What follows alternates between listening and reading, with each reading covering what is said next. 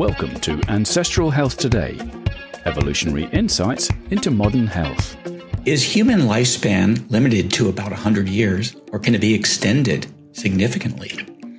What can you do in practical terms to live longer and maintain good health into old age? What dietary and lifestyle changes will help you live longer? Well, there's a lot that's been written about life extension, but very few scientists have looked seriously at how the forces of evolution affect lifespan and how understanding this might offer ways to extend human life. We'll be discussing this and other topics on this episode of Ancestral Health Today, a podcast providing evolutionary insights into modern health. I'm Todd Becker. We're talking today with Michael Rose. Michael is an experimental evolutionary biologist who spent the last several decades running experiments to understand the role that natural selection plays in aging. He's arrived at some interesting conclusions, including how you should change your diet as you get older and what other factors, besides diet, promote longevity. He is a distinguished professor of ecology and evolutionary biology at UC Irvine, and he gave a great talk at the Ancestral Health Symposium in 2018 on diet, aging, and evolutionary mismatch. You can check out the AHS YouTube site for his talks. So welcome to the podcast, Michael. Thank you, Todd. It's great to be here. Thank you for the intro. So in today's episode, Michael's going to help us deconstruct how evolution shapes the aging process and how we might take advantage of that understanding to perhaps live longer or at least healthier as individuals, maybe as a species. But Michael, I'd like to start by asking you, what got you interested in studying aging? Because I read in one of your books that you had a sense that aging was a topic that was attracting a lot of hucksters, maybe not a promising area for a young evolutionary biologist, but something got you interested in aging. So tell us about that. So it was suggested to me in the summer of 1975 that I do my doctorate on the evolution of aging. The person who proposed this was John Maynard Smith, not only one of my heroes in the pantheon of evolutionary biologists, but a hero to many who are interested in evolutionary biology. Not only a brilliant man, but an extremely gifted communicator, very persuasive. And yet, when I was 20 years old and he suggested I work on the evolution of aging, I immediately scoffed at the idea. He handed me off to a lecturer in his department in England. For lecturer, think assistant professor. And Brian Charlesworth then spent 9 months writing me letters, trying to persuade me to work on the evolution of aging. He verbally sketched arguments in favor of it. He referred to his own work. I was also a fan of Brian Charlesworth then as now. I should also add that both John Maynard Smith and Brian Charlesworth later became fellows, actually, of the Royal Society of London. And, absolutely brilliant minds.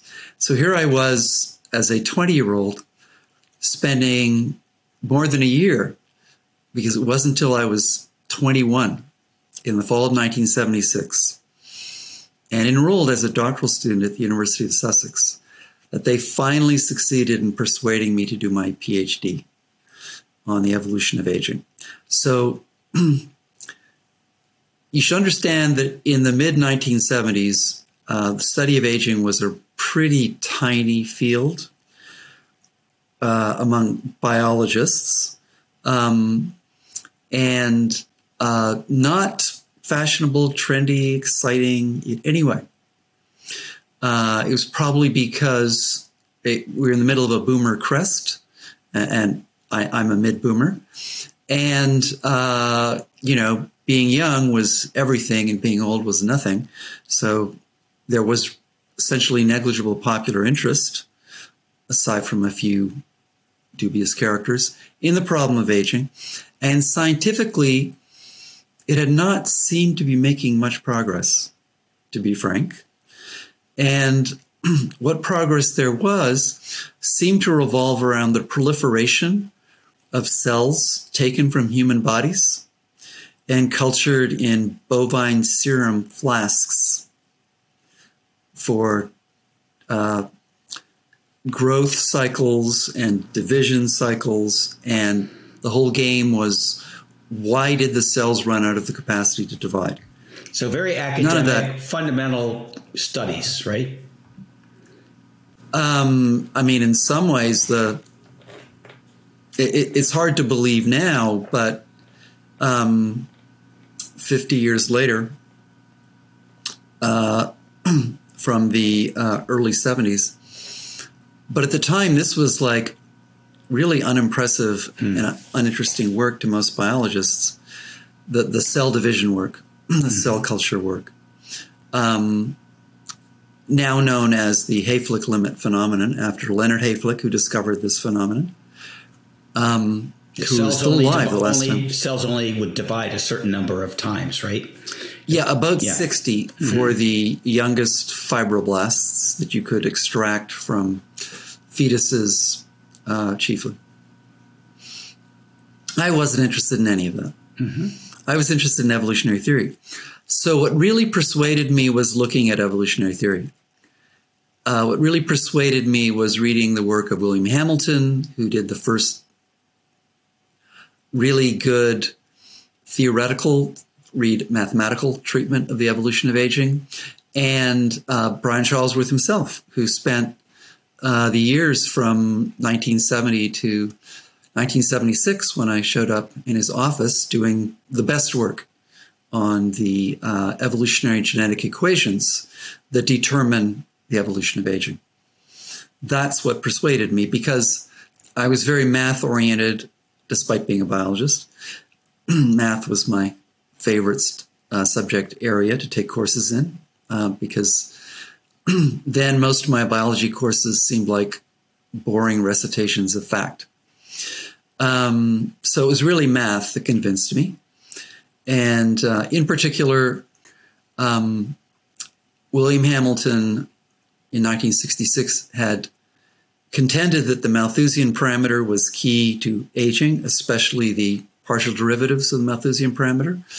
And Charlesworth had shown in fairly explicit models that this was, in fact, the case. Hamilton did sort of the first steps in the mathematical analysis, much like Einstein did with the theories of relativity. And Charlesworth was more like Minkowski, who really did the math right in a way that Einstein couldn't have done on his own. Right. So you talk about math, and you actually have a book that I thought was very insightful in this. Does aging stop? Right. And it's got some math in it, and which a little bit of which I can understand, but just qualitatively, aging kicks in at a certain point, right? Which we'll talk about. But before you get into that, how do you define aging? Because it has a very specific definition in your field of evolutionary biology. It's not the same as the man on the street thinks, or the woman on the street thinks of aging as just getting older. It has a specific meaning. So what is the definition of aging? Well, fortunately, my definition of aging, which I offered in 1991 in my book, Evolutionary Biology of Aging, is actually widely accepted. Even though I think it has its problems now. At that time, I defined it as a persistent decline in the life history characteristics, such as survival and reproductive capacities, that is sustained despite the provision of excellent conditions, freedom from infection, and so on. So the idea there is it's an endogenous, age-dependent, meaning as aging goes, as your chronological age goes up, your capacity to survive and reproduce goes down with that age. And there's a measure of that in terms of the rate at which any cohort would be dying as they get older, right? Which is at some level, and then it increases as we get older up to a point? So this core phenomenon has been studied by actuaries for approximately 200 years because they've always been very interested in financial wagers on survival and how much they should charge people for life insurance policies. The best and most famous 19th century mathematician who studied this was a man called Benjamin Gompertz. And his quantitative estimates of the pattern of exponentially increasing death rates with adult age in humans is referred to as the Gompertz equation or Gompertz's law.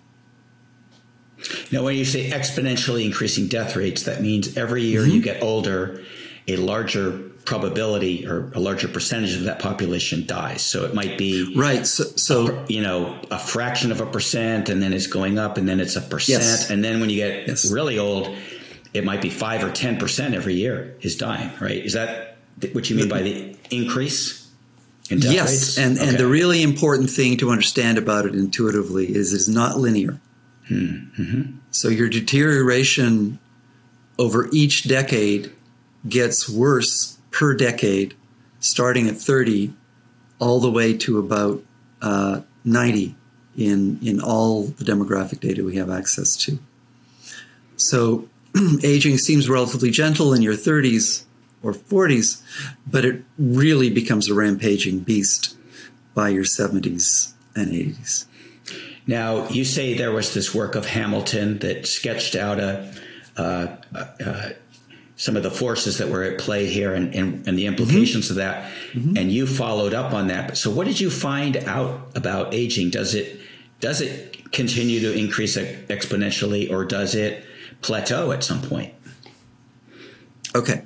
So for the first 15 years of my career, my job was to experimentally test and refine the basic ideas of William Hamilton and Brian Charlesworth, who developed the core theory for the evolution of aging. And I showed repeatedly that their fundamental ideas were correct, but some of their favored minor variations on those ideas, some were good and others weren't as good. And I effectively summarized those ideas in my 1991 book, Evolutionary Biology of Aging.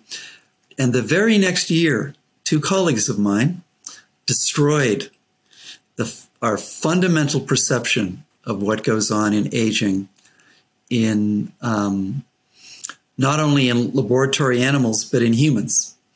And what they showed in 1992 was that aging actually stops. There had been some suggestion that this was the case in human demography.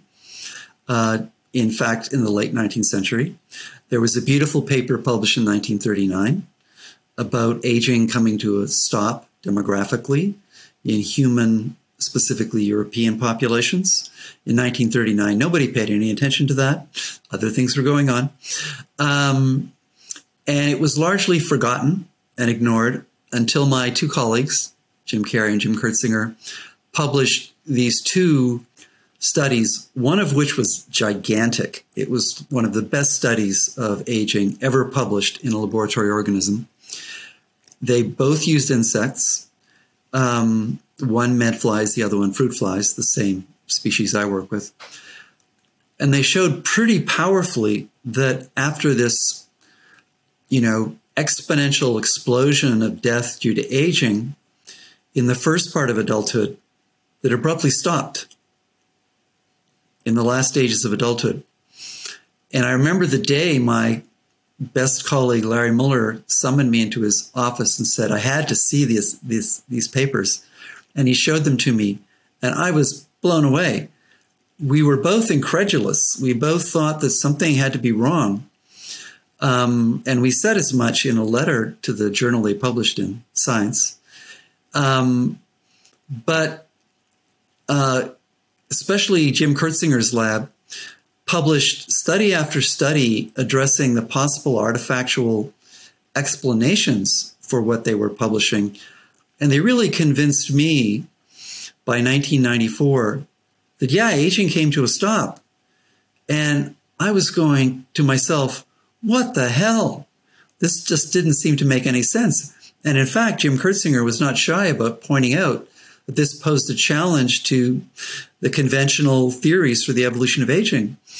And I agreed with him. It did.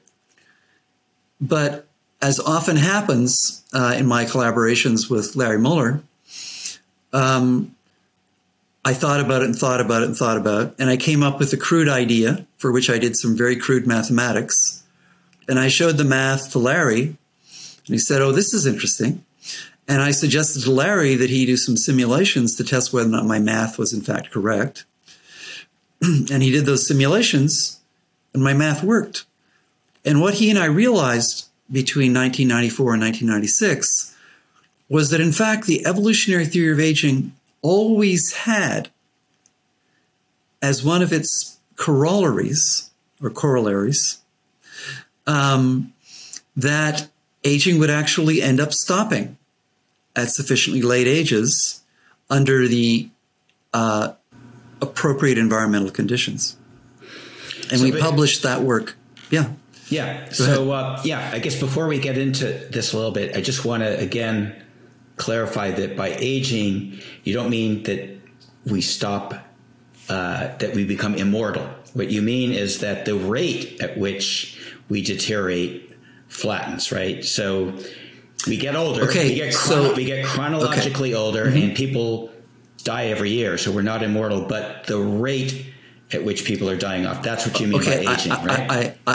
I now have to be a little nitpicky. Okay. The term biologically immortal has existed for a long time. Mm-hmm. It does not mean a zero death rate. It means your death rate is no longer increasing with age. With age, right. Okay. In some species, like juniper shrubs, trembling aspen trees, fissile sea anemones, which are animals, for those who don't know, and all these are multicellular organisms. They don't age at all. They are biologically. They divide. They are biologically. Yeah. And we say they are biologically immortal, even though they have death rates. For example, hydra, fissile hydra.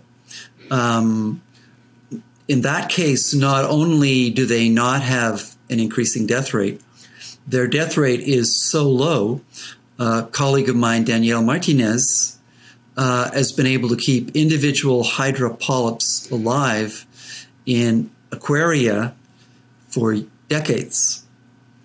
And in nature, this is an animal that is very easily killed, and of course dies all the time from being eaten. But if you keep them under ideal conditions in an aquarium, they'll just go on living. Now, here's where I'm going to go back to the question of aging stopping. Mm-hmm.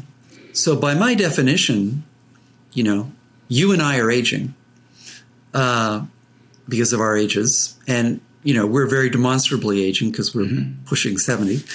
Yeah. Mm-hmm. And with the wrinkles and gray hair to prove it.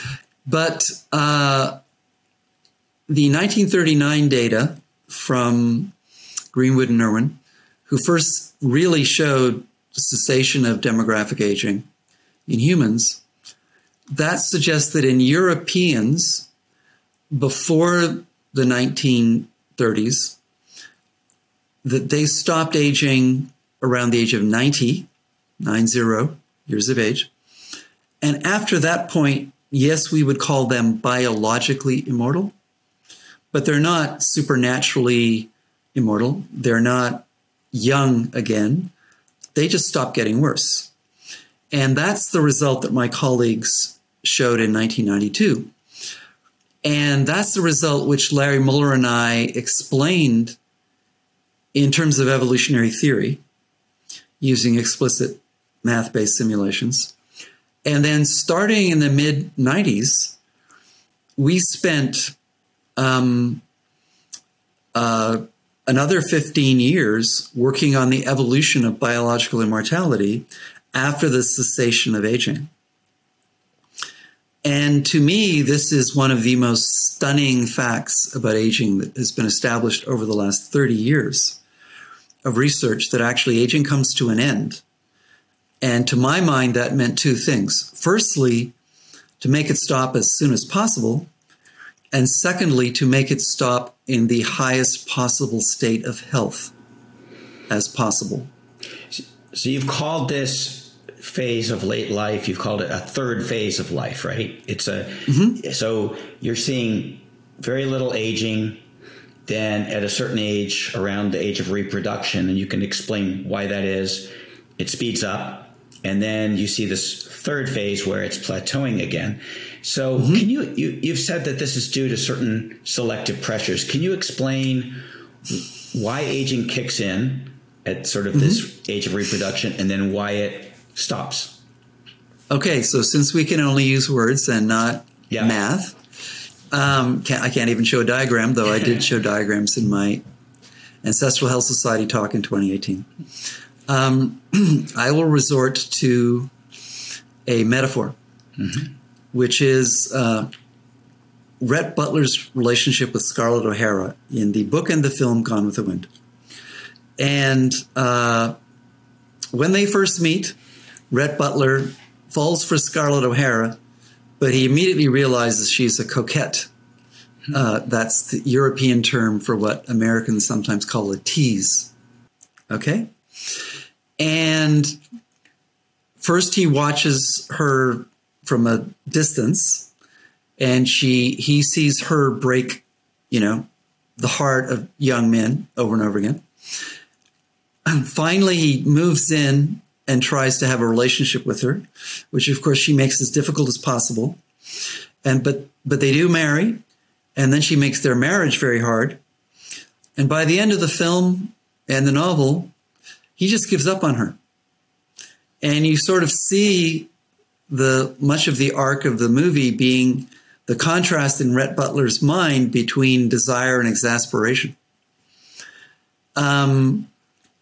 So mathematically, we can show that natural selection cares very much about you as an organism evolving, as a species, as a population, up until the age at which you start reproducing,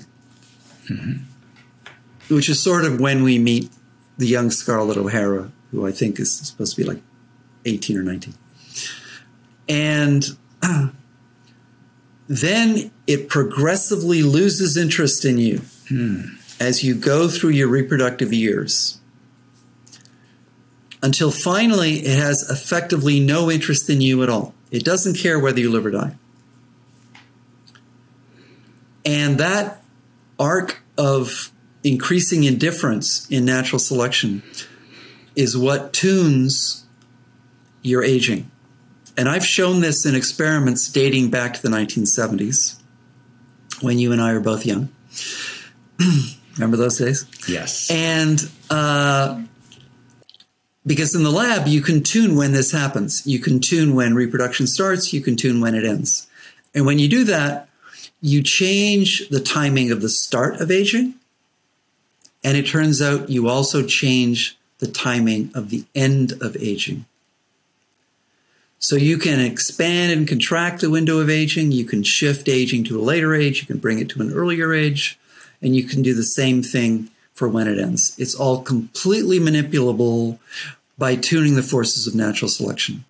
And I will comment, as I do at book length in the book I'm finishing this month with my graduate student, Kenneth Arnold, that this basically shows that all the cell molecular theories are wrong, and that the fundamental key to aging is this mathematical force of natural selection.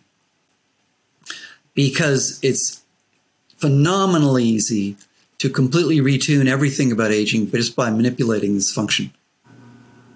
So evolution cares about us very strongly until we start reproducing. Once we've been able to reproduce, it progressively, not immediately, progressively loses interest until we're so old we're not going to reproduce. It totally loses interest.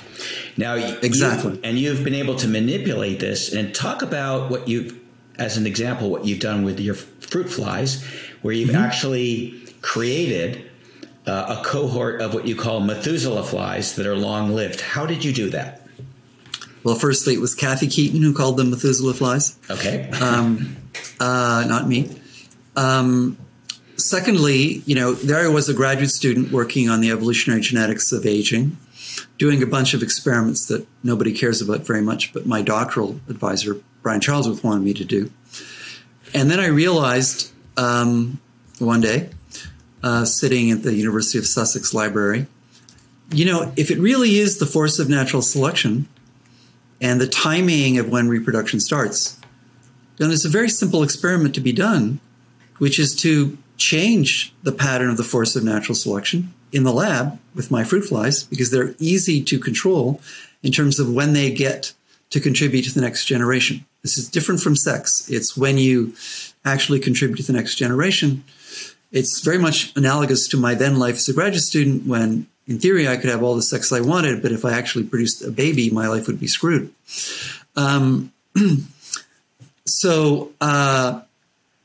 Basically, this was done by discarding all the eggs produced by young to midlife or early midlife flies, and only letting the eggs laid by flies late in their middle age contribute to the next generation, and do that generation after generation. And after just 12 generations, when I compared those delayed reproduction flies to normally reproduced flies, which reproduce early, the delayed reproduction flies had evolved in just 12 generations, a 10% increase in lifespan.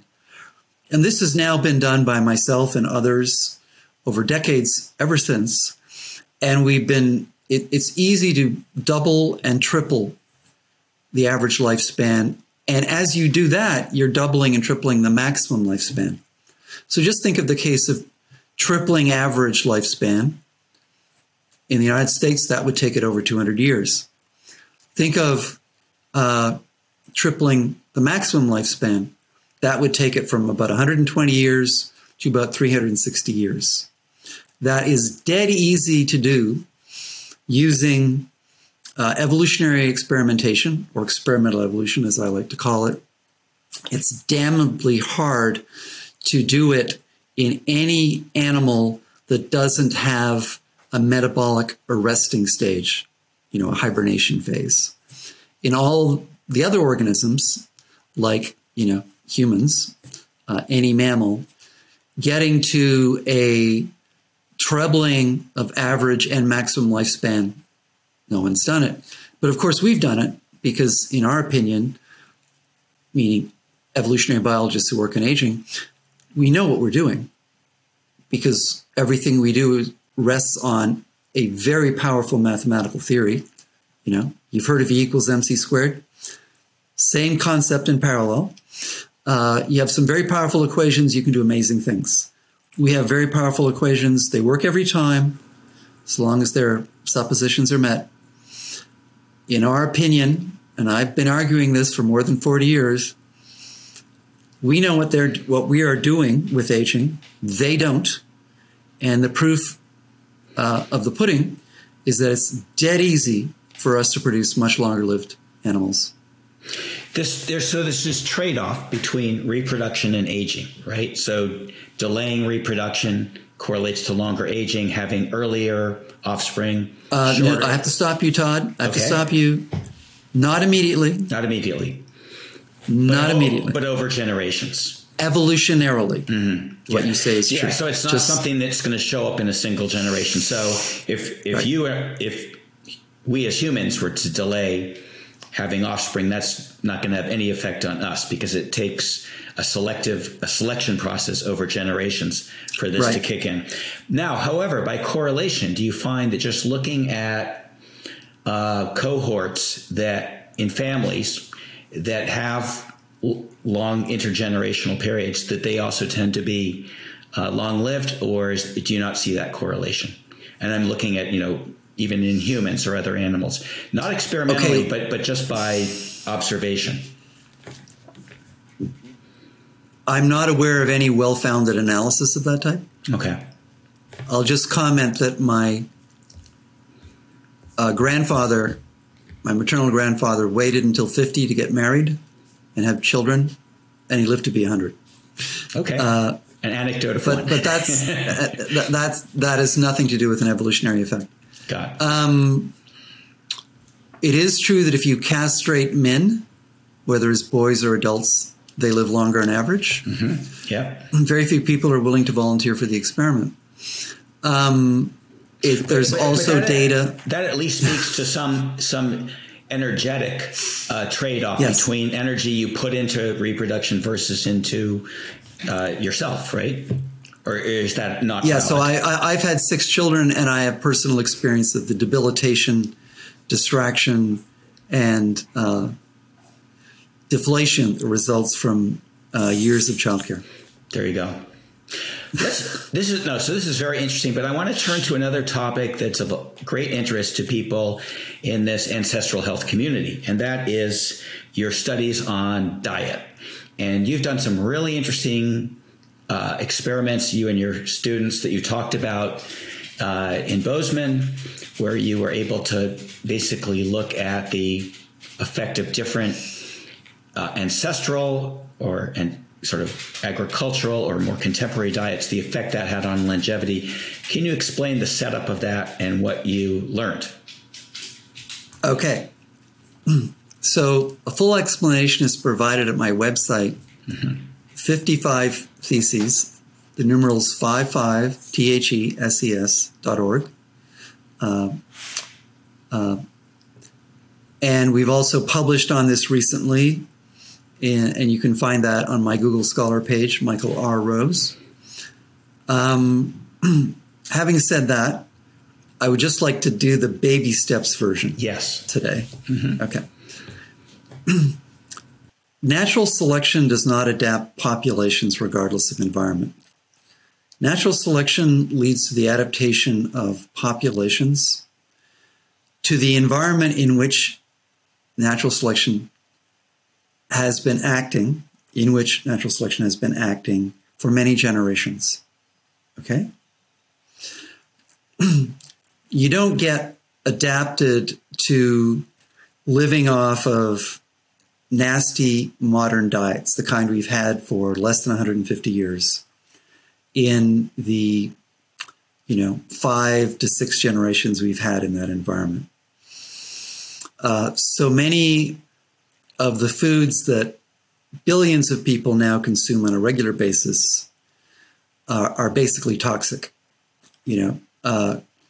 Sodas with sugar, high fructose corn syrup, or artificial sweeteners are poison.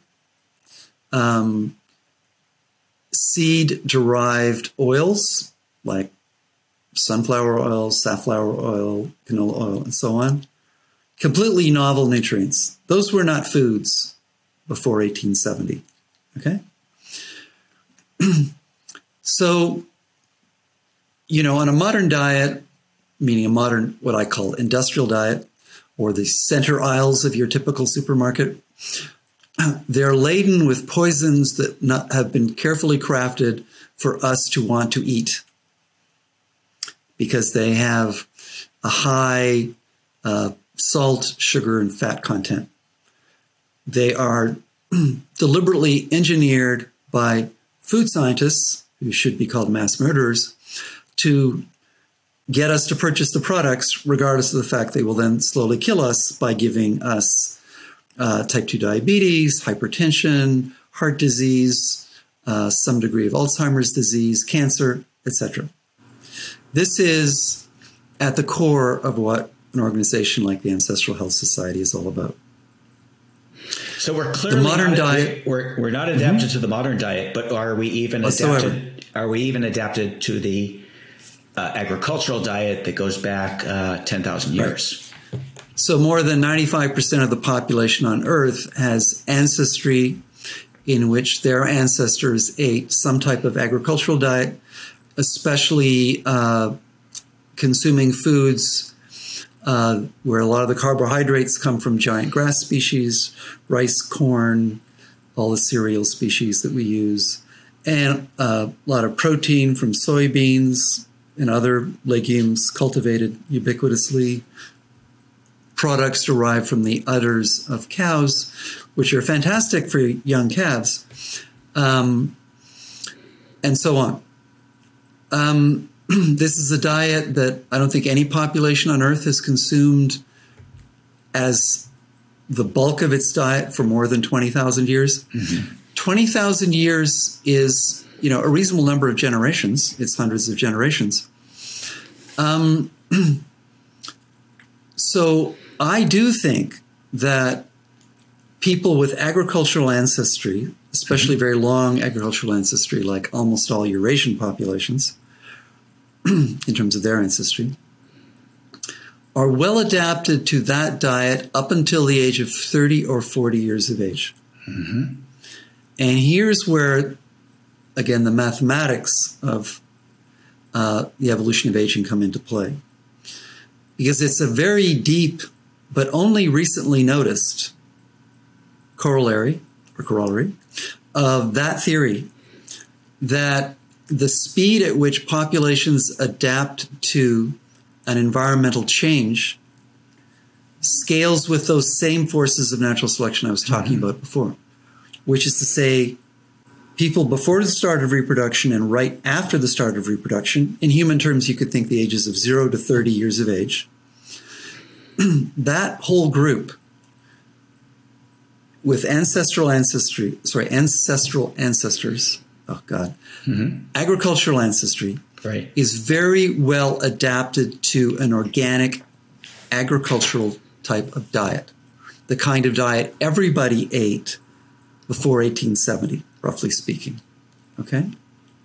And this is true if you're from a Eurasian background or genetics where there was the whole birth of agriculture. But if you're from Australian Aboriginal background or maybe Pima Indians, that might not be true, right? Exactly. And excellent data have been collected, particularly from Australasia. People who have fully indigenous genomes, no agricultural ancestry at all. You give them agricultural foods and it makes them sick. Even when they're young. Them sick. Even when they're young. Yeah, even when they're 5 years old, 10 years old, 20 years old. And they develop chronic debilitating diseases at a terrifying rate. But people with backgrounds in medicine and anthropology realized decades ago that if you switch them back to a crude approximation of their ancestral diet, they should get much better. And that has now been done many times with those populations. And the health improvements they get are dramatic. Things like type 2 diabetes and cancer and heart disease go from abundant, if not, epidemic, to relatively rare as they make that transition to their ancestral diet, because those populations never adapted to a cereals, dairy, legume-based diet. So if we're from a European agricultural genetic history, we can tolerate this up and, as you said, till the age of 30 or 40. But what about when you're our age, in your 60s? Should we are we under that same evolutionary influence, or is there a different principle in play here? It's the same principle again. It's the forces of natural selection. It's over for us. Okay. There hasn't been enough time. So should we switch our diets to even something earlier? So a simple way to put this verbally would be to say, everybody, up until the age of 30 should follow Michael Pollan's advice and not eat anything your grandmother wouldn't have eaten. In my case, my great-grandmother wouldn't have eaten as a young woman. Okay? So my great-grandmothers were born around the 1860s. And I knew both of them. And, 2 out of 4, I should say. They were young people in a world that didn't know seed oils, that didn't know high fructose corn syrup, of course, that didn't have heavily processed foods, that cooked with lard and tallow and so on. Okay? So up until the age of 30-ish, I think that's great. So up until the age of 30, be moderately ancestral. And then, in my opinion, over the age of 40 or 50, you got to be hardcore ancestral and go back more than 20,000 years to what I call a Whole Foods or Trader Joe's approximation to an ancestral diet. So I basically had that insight in 2010, 13 years ago, when I was working on the book Does Aging Stop with Larry Muller and Cassie Russer, my co-authors. And Larry, as usual, did some nice math on that, and the math worked. And then, as my lab usually does, we take, very well-founded mathematics and we do strong inference experiments. So I took our flies, which were harvested from apple orchards in Massachusetts in the mid-70s. They were then given our standard diet for more than 40 years, which consisted of banana food. And on banana food, they do really well, especially when they're young. If you compare the banana food diet with my flies to a completely different diet, which they could have been adapted to based on oranges, but they were never given, they do systematically better on the banana food. So the orange food diet we tried is our really quite benign emulation of a supermarket diet or an industrial foods diet. But then we used a third kind of diet, which featured mushy apples, which was our literal, we bought them at organic applesauce from Trader Joe's, literally our Trader Joe's emulation of their long ancestral diet, which for some of these populations was more than 1,000 years ago. Okay. So, sorry, I misspoke. More than 1,000 generations ago. So you're talking about before the advent of agriculture anywhere in human terms. Okay? Because they have so many more generations per year than we do. So inadvertently, my lab had done an emulation of human history, totally parallel in numbers of generations and opportunity to adapt, except if anything, what we'd done in the lab was more rigorous, okay, than anything humans have done. And what we found was that at earlier ages, very early ages, like that 0 to 30 years of age in humans, our fruit flies did, on the banana food, did as well or better than they did on the ancestral apple diet. So this is the agricultural equivalent versus the paleo for the first part of their life, right? Right. And then, but if you look at later ages, much later ages, on the applesauce diet, the flies on the applesauce diet are far superior to the flies on the banana diet.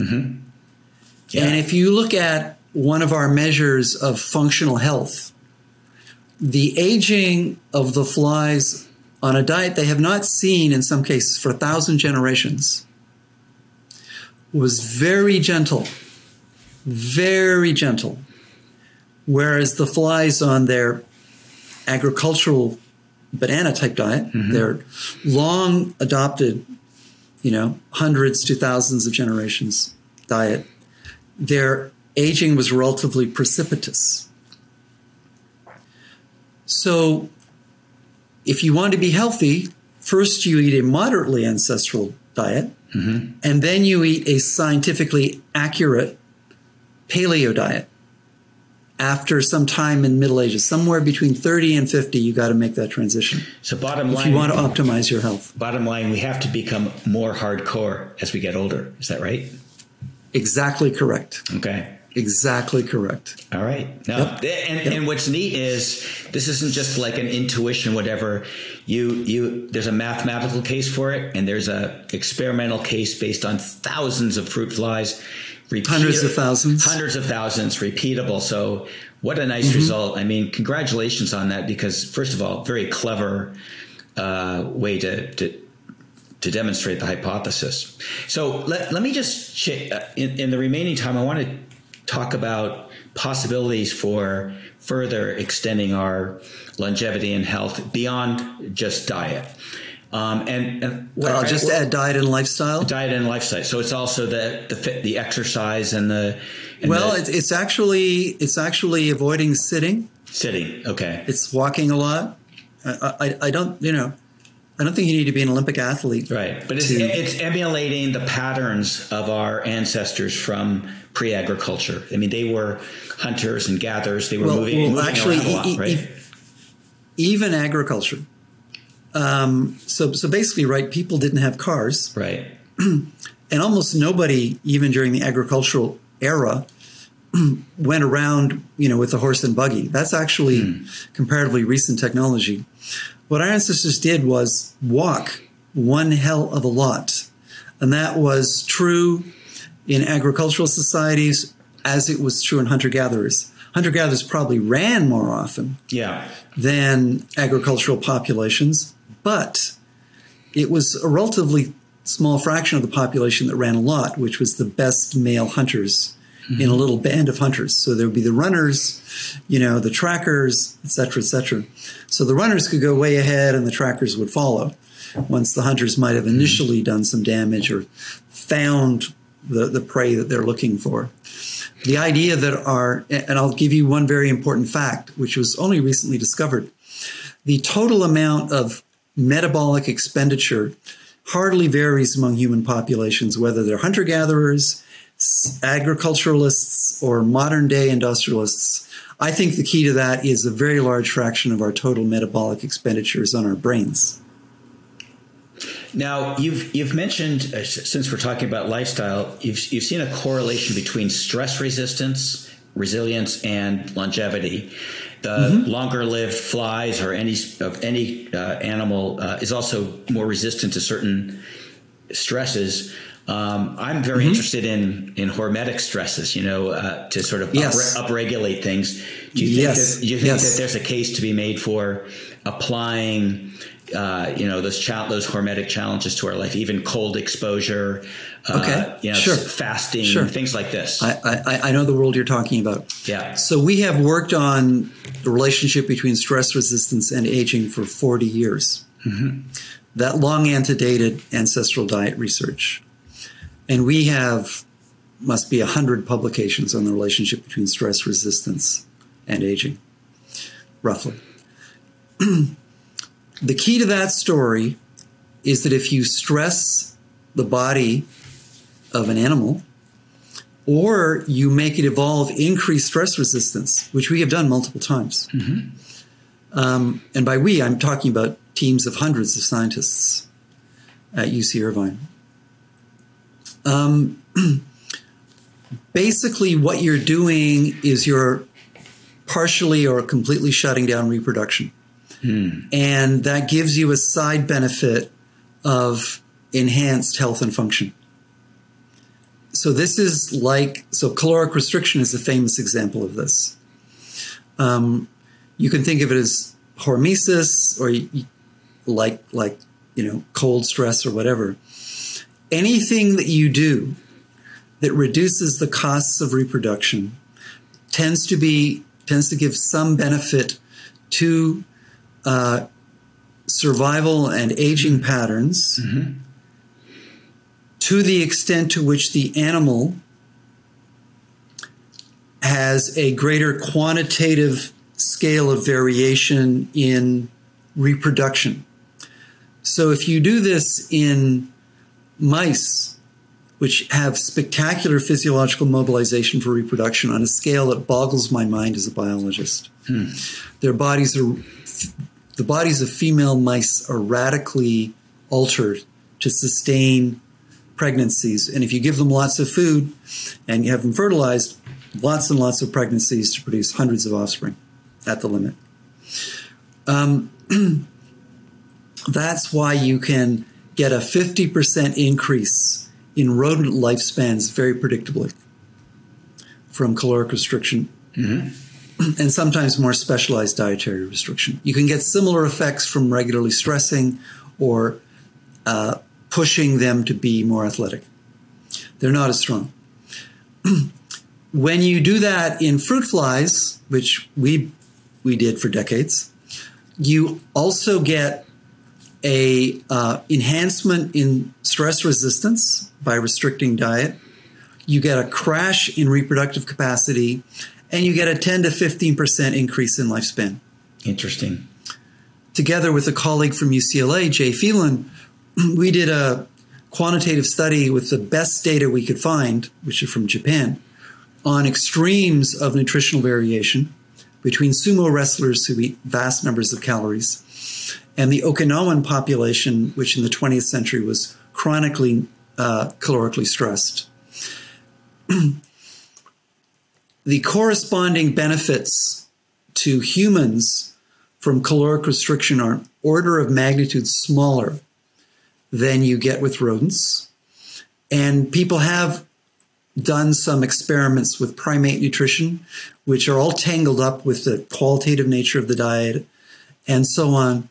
It's perfectly clear from those experiments that you just don't get the kind of massive enhancements in a lifespan from caloric restriction with primates that you do with rodents. Nonetheless, it is a general principle that if you can shut down your investment physiologically in reproduction, you get at least a small benefit in terms of lifespan.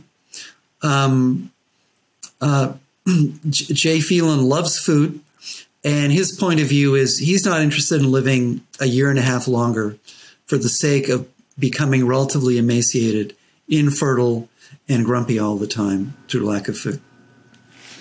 So let's talk about. But let me just make a very important comparison. Sure. Mm-hmm.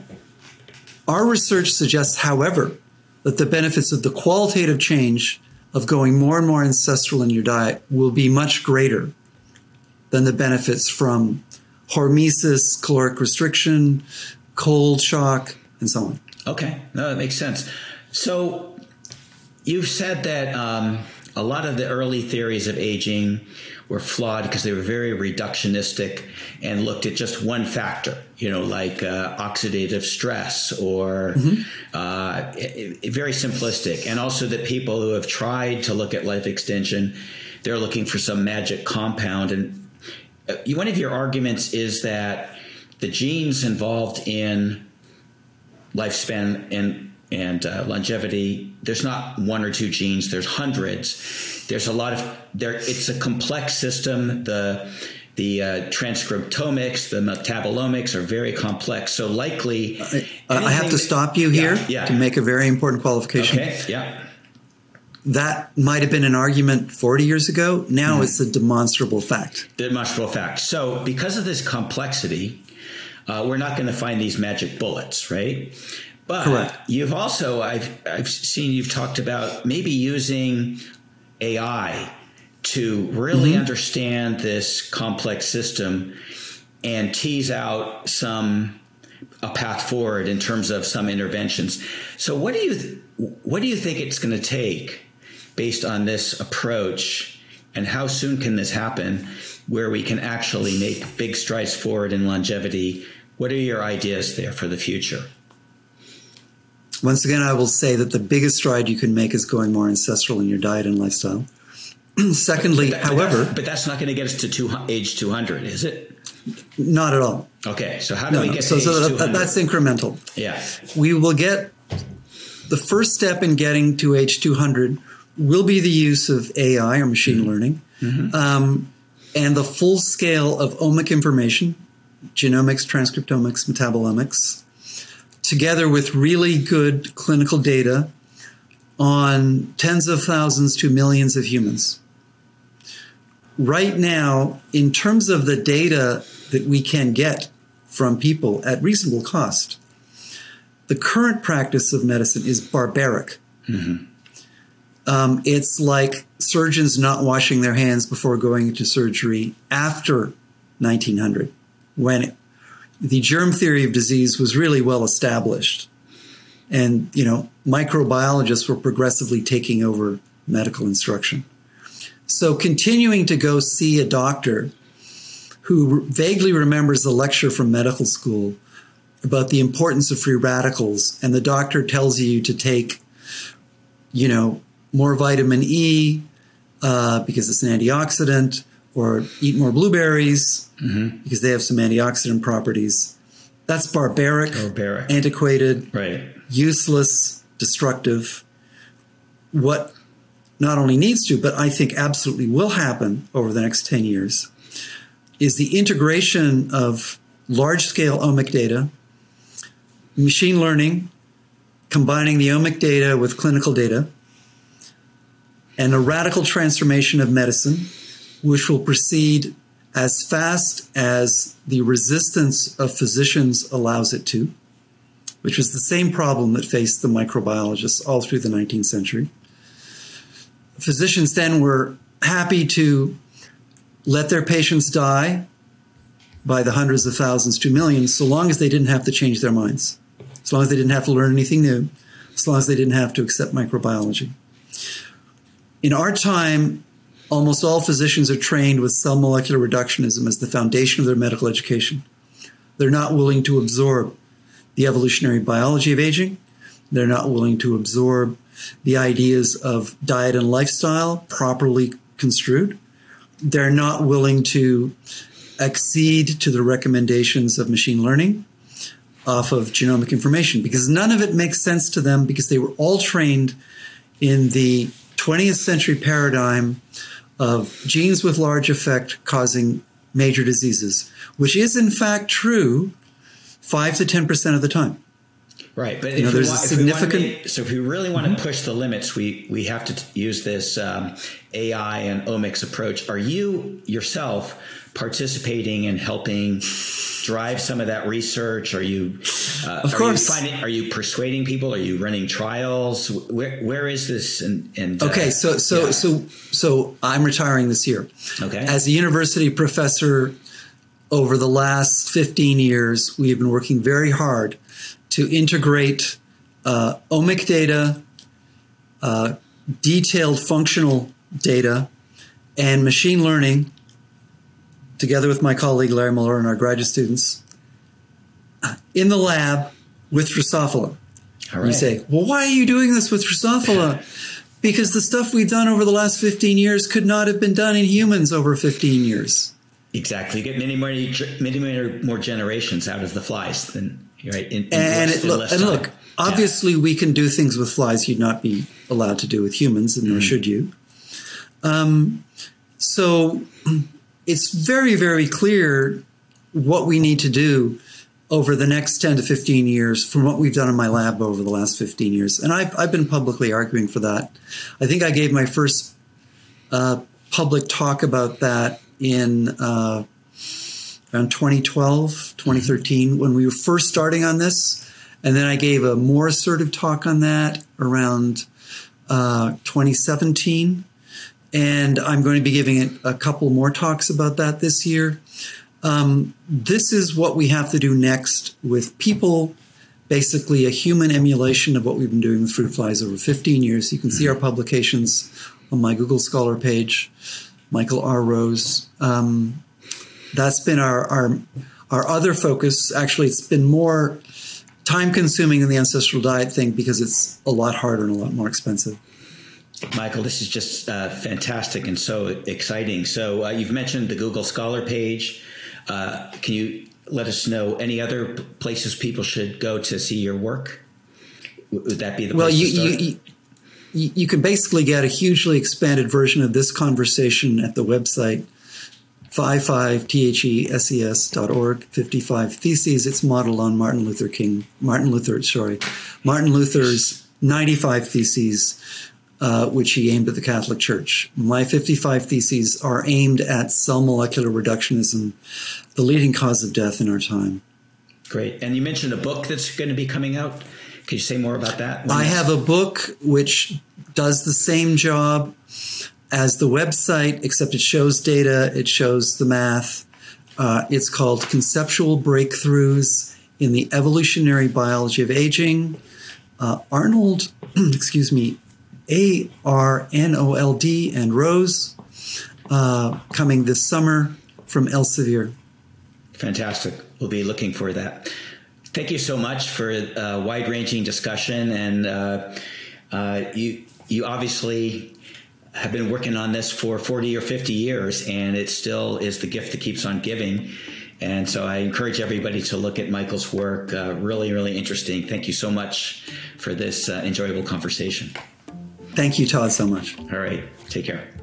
Thanks for joining us on this episode of Ancestral Health Today. We hope you enjoyed our discussion on how evolutionary insights can inform modern health practices. Be sure to subscribe to our podcast to catch future episodes.